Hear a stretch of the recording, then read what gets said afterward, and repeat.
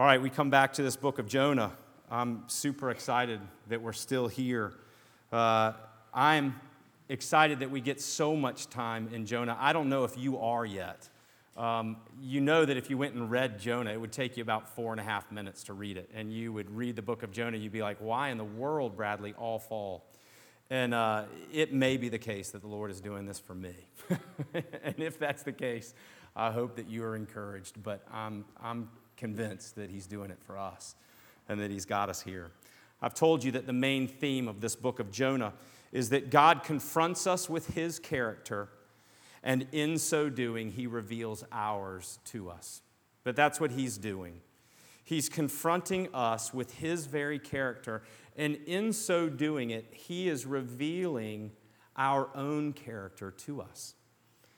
And the hope is that unlike Jonah, we won't end up in a question at the end, but actually that at every step of the way, we would turn to him, even when Jonah doesn't. Some of you have been giving me sermons that you've heard on the book of Jonah, and it's really fun to listen to those. I'm trying to listen to a lot of them. I would encourage you, find sermons to listen to.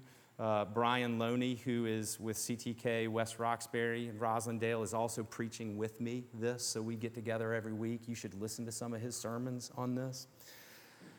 There's one set of sermons that someone gave me that claims that Jonah is actually a parable, and he actually likened it to a comic book. That there were aspects of it that were so out of the norm and extraordinary that they could only be the flamboyancy of one who is just trying to attract your attention. And I want to tell you that I couldn't disagree with that more. I've told you that I believe that Jonah is historical narrative, that it happened. We not only get the reference of Jonah as a real character, you can go back and read 2 Kings 14, but with specificity. You're going to see today that the author uses every bit of language that he can so that we might rightly understand something, not to just shock us, but to convince us that he knows us. Here's the main theme of today, all right? God knows exactly what we have done, but his response is rarely what we expect. That's the main theme. I want you to think about that. Remember, we're talking about being confronted by the character of God. God knows exactly what we have done, but his response is rarely what we expect. No surprise to you, 3 points. The first one is evil's going to be revealed. All right? The second one is Jonah reveals himself and the God that he fears. Now, you may not have your order of worship in front of you, and you might turn to it and see the outline and go, Bradley messed up. He put a lowercase g instead of an uppercase G. In that Jonah reveals himself and the God whom he fears. I know it's challenging, but I meant to do that, and I hope I can explain it to you. And then finally, that evil is finally confronted. You know the book of Jonah. God has come to Jonah, and he said, arise, get up, and go to Nineveh and cry out against that great city because its evil has risen before me. But you know immediately what Jonah did. Jonah said, in fact, he didn't even say, he just went the opposite direction to Joppa, jumped a ship, and took off, right? But we pick it up here, where evil is finally revealed, where Jonah reveals himself and the God he fears, and that evil is finally confronted. Main theme, God knows exactly what we have done, but his response is rarely what we expect. Verse 7, and they said to one another, come, let us cast lots that we may know on whose account this evil has come upon us. So they cast lots, and the lot fell on Jonah. The first thing that you and I would recognize if we were Hebrew readers is that this word evil is the exact same word that is used in chapter 1, verse 2, when God describes Nineveh and says, their evil as a great city has come up before me. Some of your translations might actually say, if you have different translations than the ESV, in that verse, come let us know how this disaster has come upon us. That's another way of translating that word. This idea of disaster, of evil, probably has its freshest and clearest translation as that which is the opposite of good. Any activity that is contrary to the will of God. It seems an understatement to use the same word to describe Jonah's running from God as the evil that has risen before God of the Ninevites. Remember, the Ninevites are this capital city of Babylon, or of Assyria rather, this conquering empire, the world power at the time, who would flay their enemies alive in front of their people and leave them there to die. The idea that this comparison would be there seems shocking to us until we begin to understand that God in no way is comparing Jonah to the Ninevites. The author is in no way comparing Jonah to the Ninevites when he says this evil that has come upon us. He is comparing Jonah's actions to the will of God, in the same way that he compares the Ninevites' actions to the will of God and calls them evil. I want to let there be enough room that maybe the sailors do think right now disaster. Maybe they do. I mean, the commentators who choose to use disaster in some of your translations have a good reason. But I want to make sure that we hold on to this idea that the author certainly is drawing a connection for us. The author who wrote in this original language that we would have identified those words. And I want to even encourage you to think that by the end of this, when the sailors cry out, "What is this that you have done?" they even recognize it, right? How does God draw out this evil? We're told that the sailors choose to use lots. This idea of using lots, we're not sure exactly what it is. It's probably an idea that you would write your name on a stick and everybody would throw their sticks in together and they would shake them up and they would draw out a stick and it's got Bradley's name on it. That's probably the idea. We see a lot of times when it's used by the Israelites, right? Did you know that the whole distribution of the land in Canaan was done by lots, by Joshua? And the distribution of the land was given lot by lot as those names were drawn out. It's also the way that God instructed Joshua to determine that Achan was the one who had stolen things from Jericho, therefore making the Israelites devoted to destruction themselves, right? He told them to do it by lots. But it's also readily accounted for in Scripture that superstitiously others use them. Sailors here use them. Even the soldiers at the cross of Christ used lots to divide his garments. But what the author wants us to understand clearly, and I hope that you'll see it by the end, is that God is the one who controls the revelation of these lots. Again, God is the one who is calling the evil out. He does it in Nineveh, and here he does it as well. Verse 8, the sailors look at Jonah and they say, "Tell us on whose account this evil has come. What's your occupation? Where do you come from? What's your country? And what people are you?" This is the opposite of these sailors hanging out on deck and saying, "Hey, Jonah, grab a chair. Tell us a little about yourself. We'd love to get to know you more." That's the opposite of what is happening in the midst of this tempest. When they cry out and they say, "Why are you on this ship? What is your identity? What or whom do you worship?" is what they're getting after. Because when they sought to determine who was responsible for evil, Jonah was revealed. The main thing is that God knows exactly what we've done, but his reaction is rarely what we expect. His response is rarely what we expect. I want you to see in verse 9 what Jonah and the soldiers start to expect. Jonah reveals himself and the God whom he fears, right? You can read verse 9 as easily as I can. Let's look at it together. And he, Jonah, said to them, the soldiers, I am a Hebrew, and I fear the Lord, the God of heaven, who made the sea and the dry land. Jonah had all kinds of things that he could have responded, that we even know that he could have responded, right? He could have possibly said, hey, I'm the son of Amittai, because that's true. It's who he was, and we know that he's the son of Amittai. He could have said, I'm from Israel. That would have been answering the country that he's from. He could have said that I'm actually from the tribe of Zebulun, because that was true as well. That's where Gath-Hepher is, the city that he's from. He could have said, I'm from Gath-Hepher, and I'm a prophet. He could have completely revealed himself. But that's not what Jonah does. Jonah rather chooses to say, I'm a Hebrew, a specific word used by non-Israelites to describe Israelites. You remember that in Egypt, the Egyptians called them Hebrews, right? And when they come into the land, the Canaanites are the ones who call the Israelites Hebrews. Either this concept of then referring to the other, those that aren't of us, or the idea of those from beyond the Jordan, right? Those who have come in to this land from beyond the Jordan, he says. In essence, the invaders to the Canaanites, right?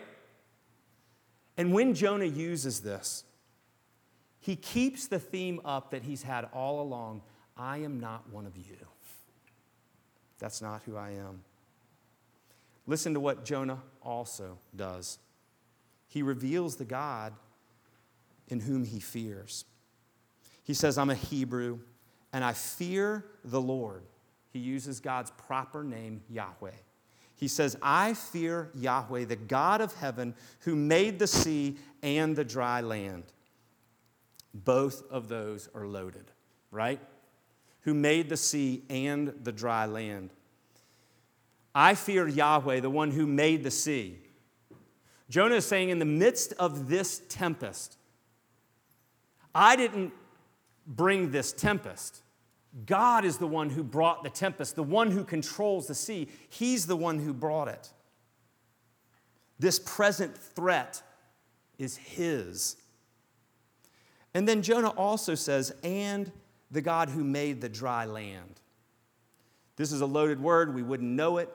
But it's a loaded word that either means the dry land as opposed to the sea from creation, but to these Canaanites, it more likely meant the dry land that existed as the Israelites crossed both the Red Sea and the Jordan Sea, getting away from Egypt and into the Promised Land.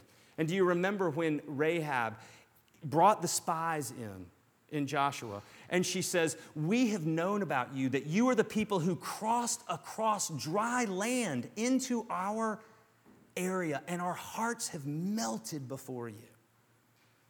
And there's instance and instance and instance throughout the book of Joshua where this dry land is mentioned. And these Canaanites respond, these pagan sailors respond just as the Canaanites did. They are exceedingly afraid. Jonah has said that my God is doing this, and this God is destroying us. When he talks about the dry land, that is his expectation.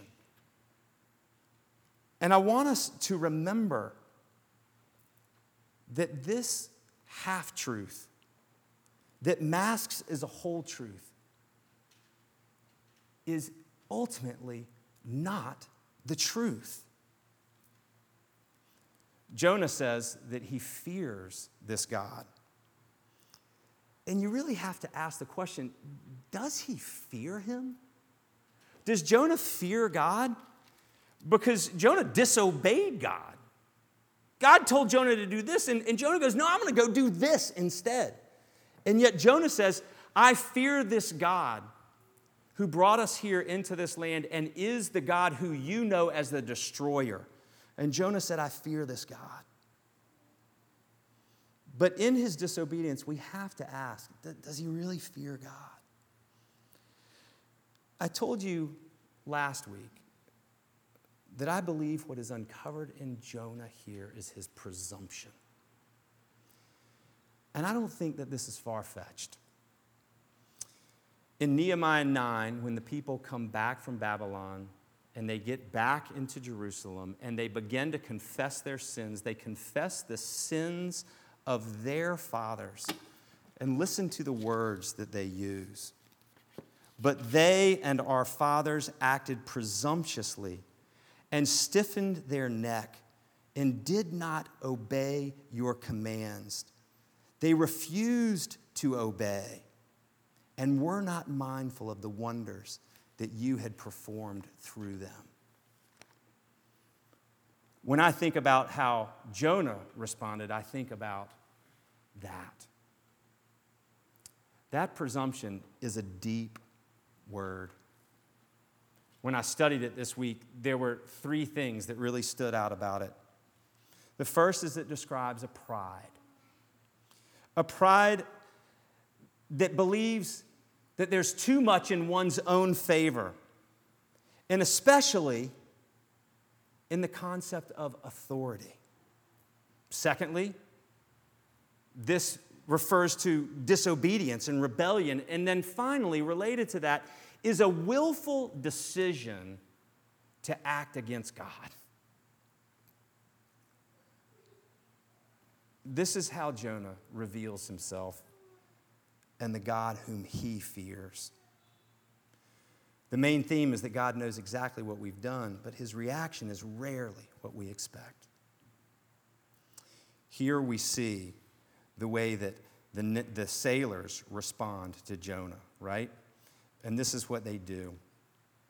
Finally, and this is the last part, the evil is confronted.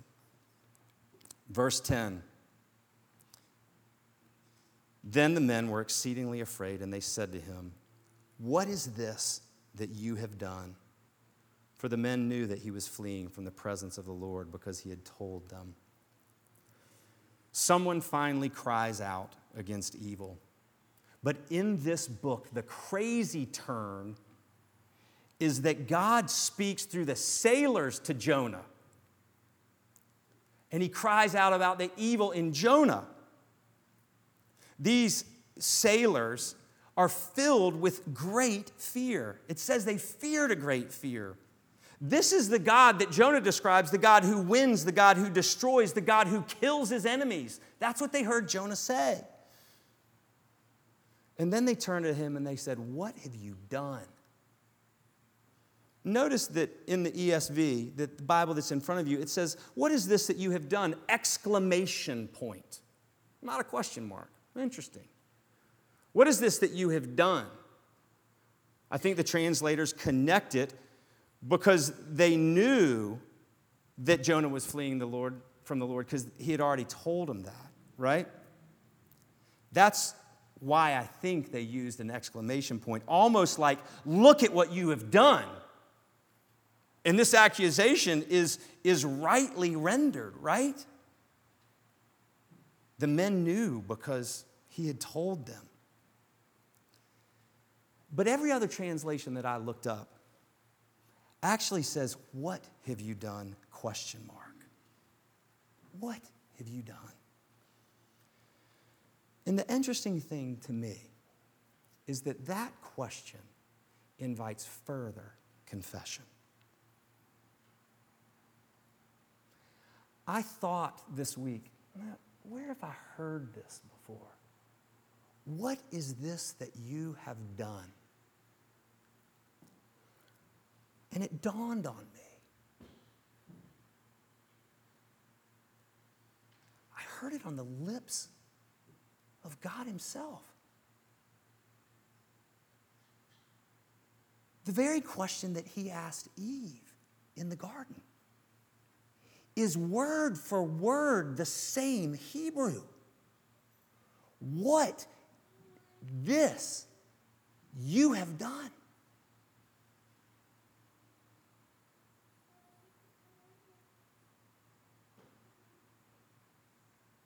And in this, an invitation for further confession.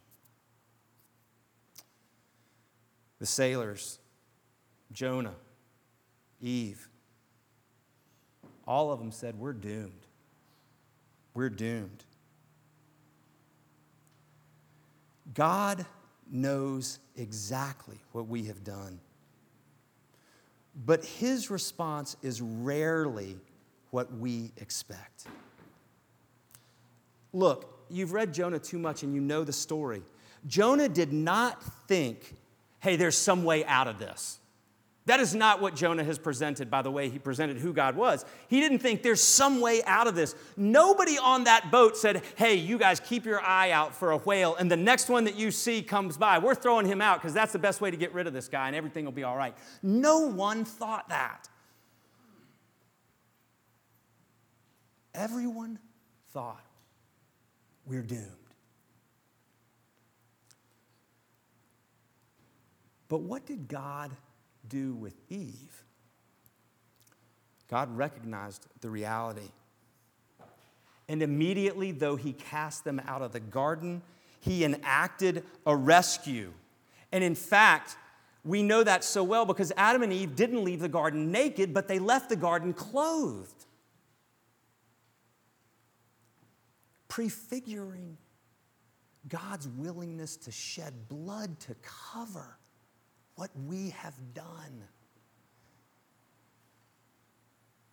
And as you fast forward through this mystery of the gospel, you know that you and I are clothed in Christ and his righteousness because God knows exactly what we have done and yet has responded in a way that we rarely expect.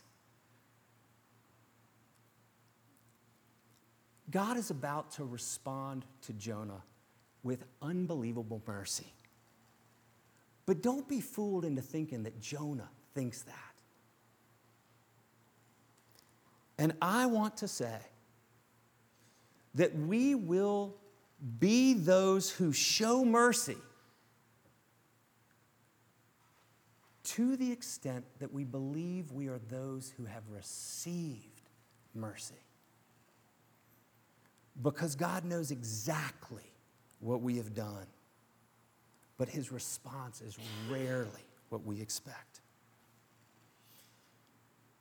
Steph Allred bought me a gift the other day. I don't get a lot of gifts, but this gift was great. It was a pink shirt.